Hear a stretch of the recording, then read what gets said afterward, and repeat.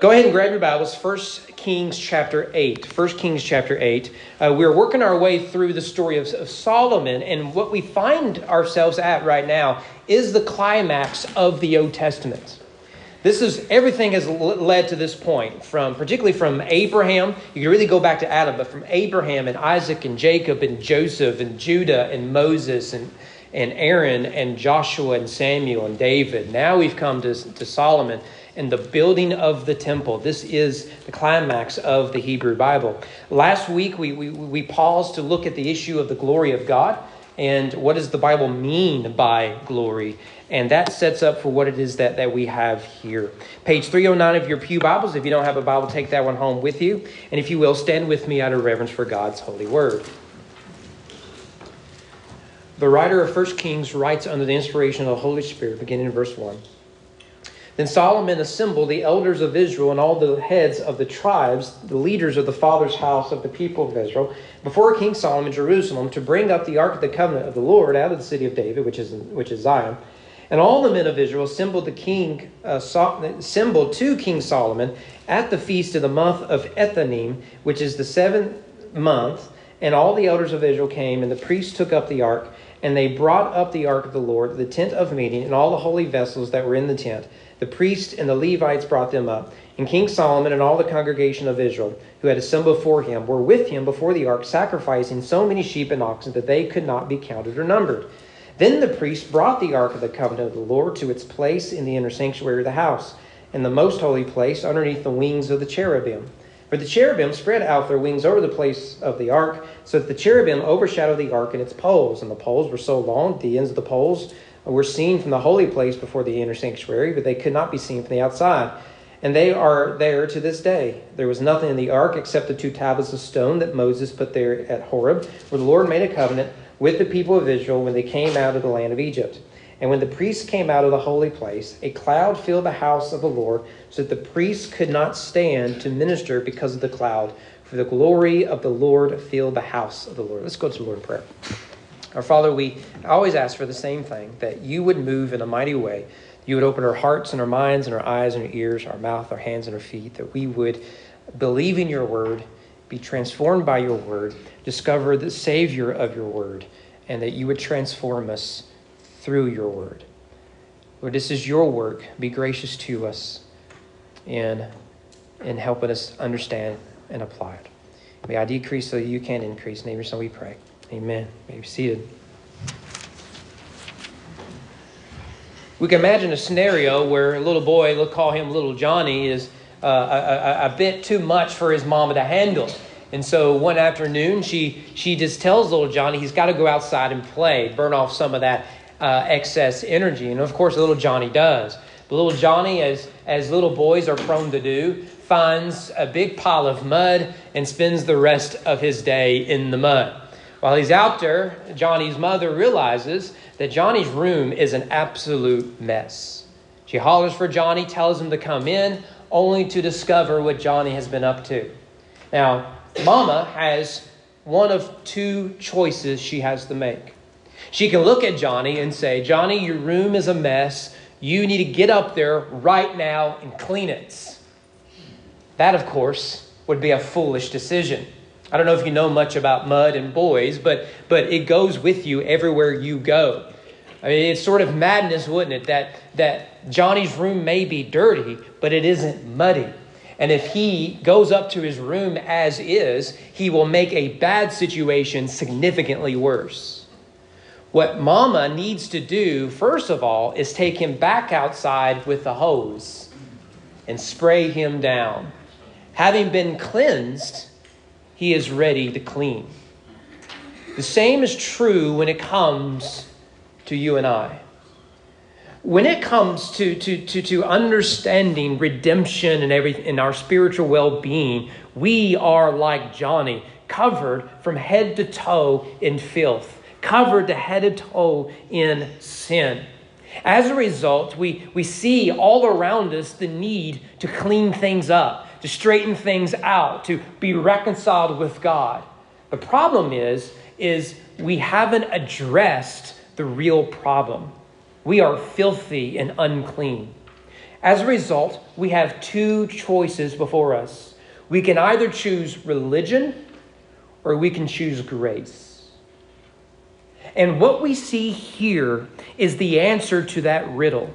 The root issue of the Bible is, how can a holy and righteous, pure, glorious God dwell with rebellious, wicked, evil people?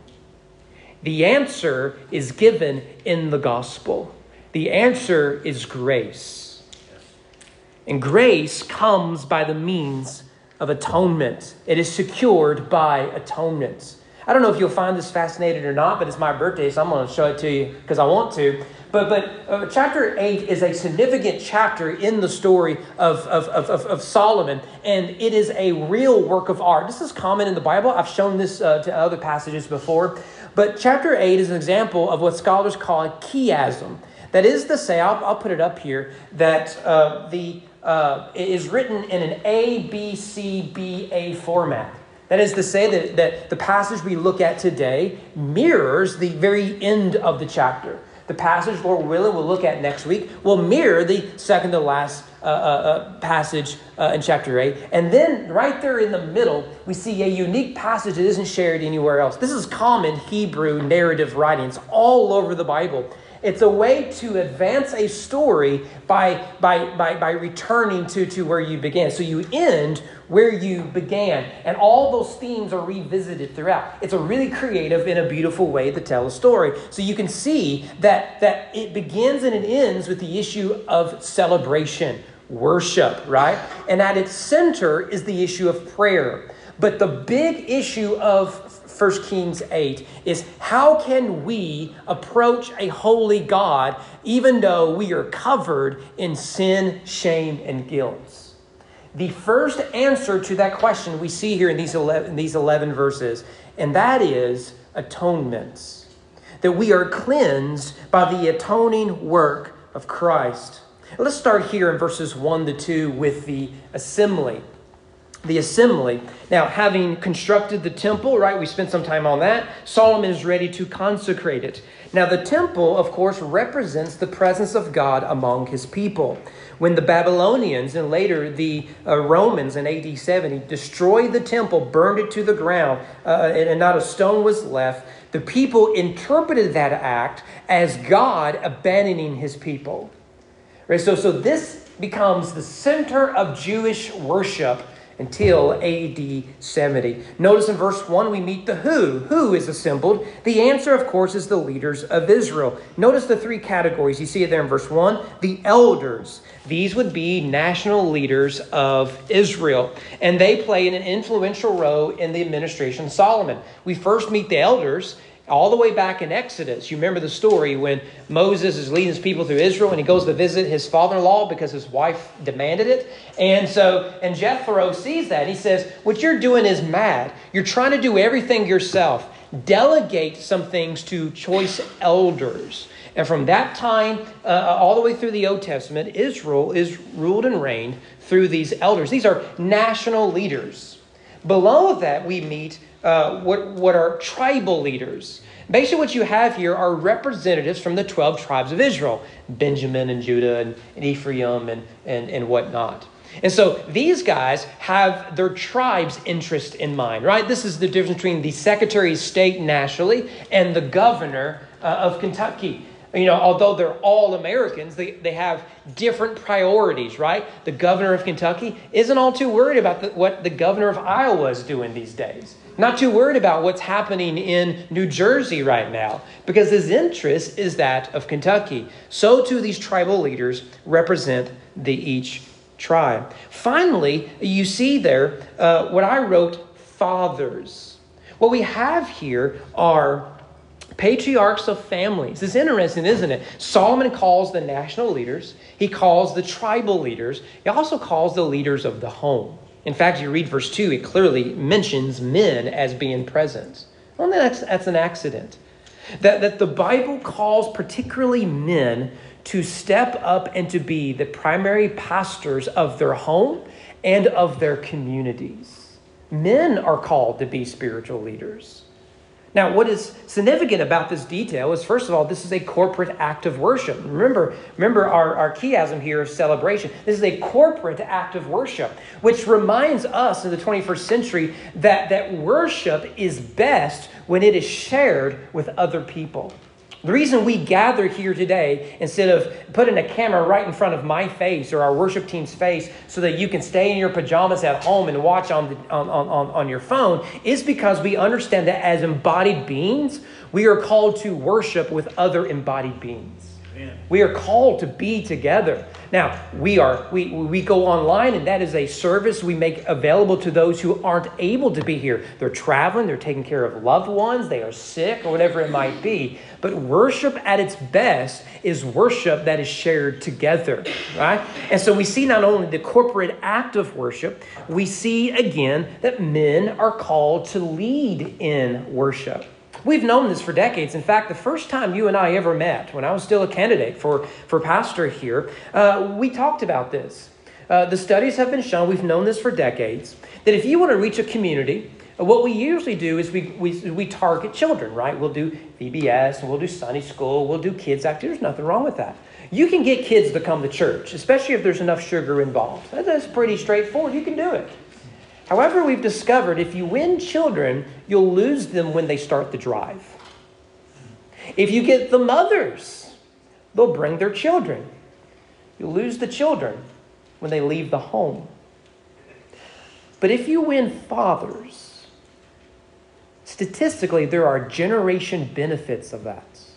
Not all the time, not universally, but statistically, you have it's a better option to win fathers because fathers matter in the spiritual well-being of others. Well, that's the who. Notice the when in verse 2, the timing of the assembly. The text tells us there in verse 2, it was at the feast in the month of Atonement, which is the 7th month. Now, to us, that's July, but that is not the Jewish calendar. Let me just tell you that this is a certain festival, a significant festival on the Jewish calendar, and it is the Feast of Tabernacles. You may have heard it called the Feast of Booths. Either term is perfectly fine. This is one of 3 major Jewish festivals by which Jews are strongly encouraged to come to Jerusalem to celebrate. Passover and Day of Atonement would be the 2 others. So this is a big feast. This is their Christmas, if you will, right? This is a big celebration that they have. Now, what it does is it is a celebration of remembrance. It goes all the way back to when the Jews were in the wilderness, right? So what they do is they build tents or booths or whatever you want to call them, and they live in them for 7 full days, a whole week. The reason is to commemorate and to show thanksgiving and to celebrate the sacrifices their ancestors made going through the wilderness and finally conquering the promised land. And so that here they are celebrating, we've made it. God has fulfilled his promises. And our people endured the wilderness so that we can benefit from the land flowing with milk and honey. And for 7 days, they pause to celebrate the Exodus and the triumph of Joshua. Solomon purposely chooses that festival, that feast, that celebration, that holiday to consecrate the temple. After all, it is on this holiday you have them not just looking back, but they look back through the means of offerings. Think about it. This is the first time the offerings of the Feast of Tabernacles is offered at the temple. God has kept his promises to Israel. And the response to that is through atonement, through a gathering, through celebration. God has kept his promises. Well, that's the assembly. Let's look quickly at the ark here, verses 4-9. Now, this isn't news to you. It's not news to me, but we men are notorious for refusing to ask for directions, help finding something at the store, or particularly reading the instructions. I am as guilty of this as any person with an XY chromosome, right? It is deep within our blood. In fact, I think that if you need to assemble things, if the picture on the box is not adequate enough to tell you how it puts together, you need to buy something else, right? That is not my fault. It's the manufacturer's fault. All right? if it's too complicated for a single picture, you shouldn't be, don't be surprised if we're missing a few pieces, okay? Well, what is it we have here is that's what the priests are doing. Now, in order to understand what the priests are doing here, we have to go back to the story of David. You remember what happened with David, right? He got a little ahead of himself. He goes and he gets the Ark of the Covenant back. And he's going to bring it back. You remember what happens? A guy by the name of Uzzah. It's a great name for a grandchild. Uzzah comes and the priest didn't do the things the way that God had asked him to do. You remember, it's Uzzah who puts his hand up to keep it from falling. And remember what happened? He went to go see Jesus really quick, okay? He died. And what happened was everything stopped and they started to reevaluate how they're going about this. We looked at that in some detail a few summers ago.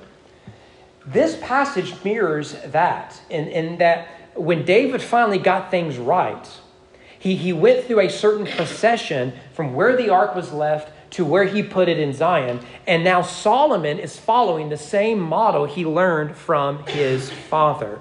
Now, relocating the Ark of the Covenant was no small responsibility. Much of what follows comes from, or mirrors again, that of David. And this time, they read the instructions first. They get it right. So, you see there in verse 4 and 5, the priests parade the ark, and they stop and they offer sacrifices. Now, the text doesn't tell us how often they do this. But if we borrow from the David story, in the David story, they would take 6 steps, 1, 2, 3, 4, 5, 6. And on the 7th step, they would put the ark down. They're carrying it on poles. They would put it down. They would offer a sacrifice. They would pick it back up, go 1, 2, 3, 4, 5, 6, put it down. And on the 7th step, they'd offer a sacrifice. Now, let's be honest, 21st century Americans. If we have to wait more than 7 seconds at the stoplight here at Brighton Park, we're throwing a fit. If you go over here at White Castle and it takes more than 7 minutes to get your cheese sliders, you are going to lose your patience. Imagine a parade where everyone has gathered. You didn't get much sleep because you're sleeping in a tent. And here you are, you're thinking, 1 step, 2 step, 7. Okay. Bring out the goats, right? It's going to take some time, right? But why? Why follow this pattern? It is quite simple. By the way, if you want the reference here, there it is in 2 Samuel 6. The reason they are doing this is because the only thing that can cleanse men by the grace of God is it comes by the means of atonements. What David learned was when you halfway do things, you are not showing the reverence necessary for God. Because the Ark of the Covenant is the presence of God. And when David goes in there without reading the instructions, just does things the way he feels like it, bad things happen. But when they read the instructions, when they are careful, when they understand we are standing in the presence of God and we must be covered in the blood of the Lamb. And so every 6 steps, they take that 7th, they offer atonement. They go another 6 steps, and on the 7th, they offer atonement. The 7 is significant because it represents completion, fullness, perfection. In fact, you'll see there, verse 5, they offered so many sacrifices, they could not be counted or numbered. The same thing is stated in 1 Chronicles, the parallel passage of this. Now, it finally rests in verses 68. They bring it to the final resting place. This will be in the inner sanctuary, better known as the Holy of Holies. Now, the emphasis here is quite interesting. Notice that verse 6, the priest brought the Ark of the Covenant of the Lord, is placed in the inner sanctuary of the house, the holy place, right? That's the Holy of Holies. And they placed it underneath the wings of the cherubim. So the cherubim are already there. So you can put the Ark of the Covenant right underneath it. And the poles were so long, right? It keeps talking about the poles. You can't see if when you're in the inner sanctuary, you can. You're outside of it, you can't. But I want you to notice here, the emphasis is on the cherubim. It's a bit unnecessary detail, isn't it? Like if I'm writing this and I'm in a hurry, because I usually are, I would say, all right, they finally made it 4 weeks later. They got in there. Everyone's hungry, starving to death, right? And you thought a sermon was long, right? And so they get it in there and boom, they're done. Everyone went home and had dinner. Cracker Barrel, of course. Rather, the text wants to say, look, let me tell you exactly where they put this. Right underneath the cherubim. Now, I'm going to offend somebody here. They're going to ruin your childhood and probably half the decorations in your house. Cherubim are not angels. Angels are angels. Cherubim, get this, are cherubim, which is why we call them cherubim and not angels. Otherwise, we would call the cherubim angels. Cherubim are cherubim. Angels in the Bible don't have wings. Oftentimes they're confused as men. Read, for example, Genesis 19. Amen. And the stories of Sodom and Gomorrah, those are angels, right? They're confused with men. Now, these are cherubim, which means cherubim have a different function than that of angels. Let me give you two functions of cherubim. I'm going somewhere with this. That and lets me be nerdy. Two functions of cherubim. They're mentioned over 66 times in the Bible. The first is that they guard sacred space. When's the first time we meet cherubim? It's outside the Garden of Eden. You remember what happens? Adam fails to guard sacred space by letting the crafty serpent in. And when they rebel against God, being seduced and deceived by the serpent, they are exiled from the garden, but the sanctuary of God, known as the Garden of Eden, must be guarded, its sacred space. Who does God send? Cherubim. They guard sacred space. And that's what they're doing here.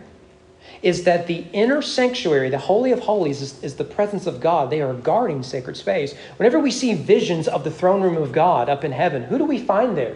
Cherubim and seraphim. Cherubim are guarding. Seraphim are worshiping, but they have their functions there. One is to guard sacred space. The images of these cherubim are well known in ancient culture, that there are beings that guard the sacred space of God's presence. The other purpose they have is they uphold the sacred throne. This language is important. They put the ark right below the cherubim's wings, right? Because the wings are hovering over the Ark of the Covenant. Because the Bible tells us over and over again, the Lord is one who is seated above the cherubim. The idea is that God is holy and lifted up, and it is the cherubim who are actually holding him there. He is resting on his throne above the cherubim's wings. And so when the high priest would enter to the Holy of Holies, he would not see a graven image of Yahweh that violates the law of God. What he would see are the cherubim who are hovering over the ark, and the high priest would know God is here and I am in his presence. How does the high priest enter to the presence of God? Atonement. It's grace. It's not ritual. It's blood. He has to be washed. He has to be cleansed. He has to be sanctified. He has to be made holy in order to stand in the presence of the Holy One. So David would write in Psalm 99:1, the Lord reigns, let the peoples tremble. He sits enthroned, the cherubim, let the earth quake. Now, is David talking about in the heavens, or is he talking about the temple? Now, the temple doesn't exist in the days of David, but you can see how it's both and, isn't it? The image of the ark and the presence of God there, the cherubim, they would have understood the imagery that one cannot enter the presence of God without being washed in the blood of the Lamb. Well, let's look thirdly and finally, real briefly, the appearance in verses 10 through 11. We looked at this some last week, so we won't belabor the point. But now that all of this has happened, the ark is now in the temple. The people watch in awe as the heavy glory of God descends to rest in the inner sanctuary. God is finally seated on his throne in the temple above the cherubim. This is the climax of the Hebrew Bible. The scene is so intense. You see it there in verses 10 through 11. Again, we looked at it last week. The priests have to run away. They can't be there. The scene is too awesome for them. They cannot be present because the presence of God, the glory of God, is heavy indeed. This is what Abraham had hoped for. This is what Moses had worked for. This is what Joshua had conquered for. This is what David had prepared for. On this special day, the Jews watched as God tabernacled among his people, and they beheld his glory. And it all came by the means of atonement. It's interesting, isn't it? They didn't go through 1,000 pages of ritual. They simply trusted in the efficiency of blood. And in so doing, they could stand in the presence of God. There is a major problem with this scene.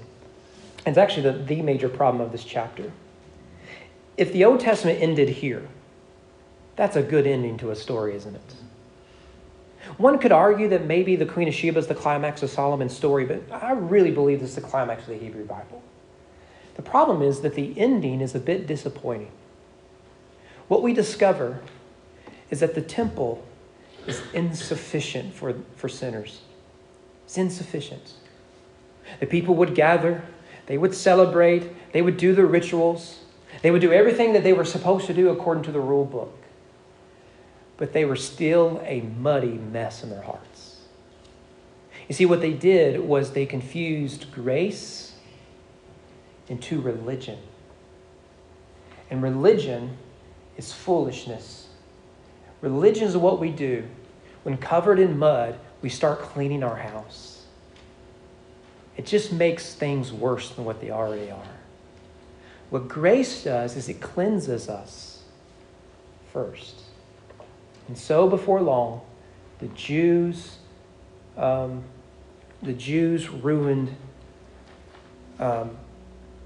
grace, and everything becomes a mess. So what we discover in the end, we need someone who is the true and better. You knew where this was going, didn't you? It's Jesus. You can't read this text without seeing Jesus. After all, we don't have a temple now. We don't offer lambs and goats and cattle or anything like that, because it's all in Jesus. Can I tell you just two things about Jesus we see from this text? First of all, Jesus is a more powerful offering. The temple system was limited by animal sacrifices. As such, one must bring over and over again another sacrifice. With each sin, with each holiday, with each travel, with each guilt, over and over again, you're offering sacrifice after sacrifice after sacrifice. But what we have in Christ, the writer of Hebrews tells us, is a more powerful offering who, as the eternal Son of God, offered on our behalf as our mediator an eternal sacrifice that is good once and for all. Meaning that through the cross, we can be cleansed of all of our sins, past, present, and future. Whether we feel like it or not, grace is sufficient for all of our sins, and it is greater than all of our sins because we have the better and true Lamb of God. Jesus is a more powerful offering, and his grace is sufficient for all that we need. Secondly, Jesus is a perfecting offering. Jesus accomplishes what these ritual sacrifices could not. He cleanses us of all shame, of all of our sin, and of all of our guilt. At the cross, we are made new. We are washed forevermore. And this is the beauty of Christ. He embodies all the imagery that we see in this singular text.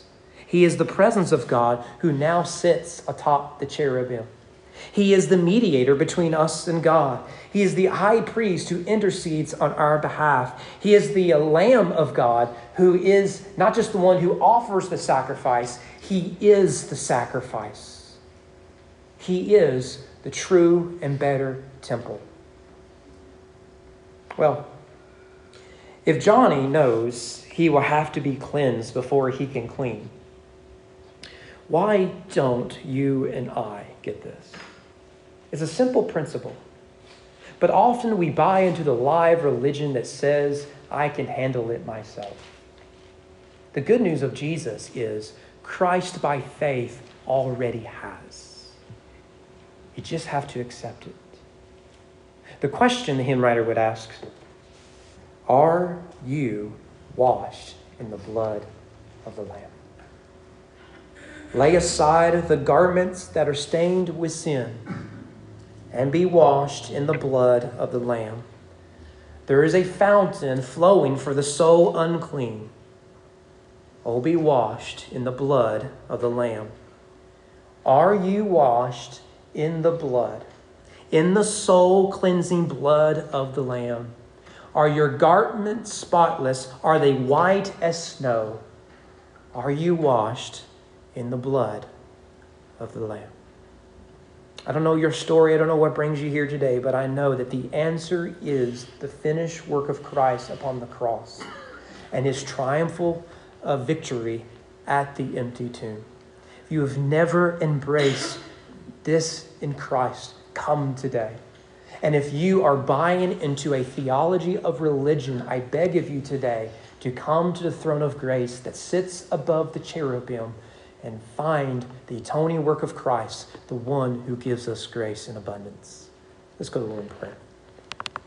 Our Father, I ask that you would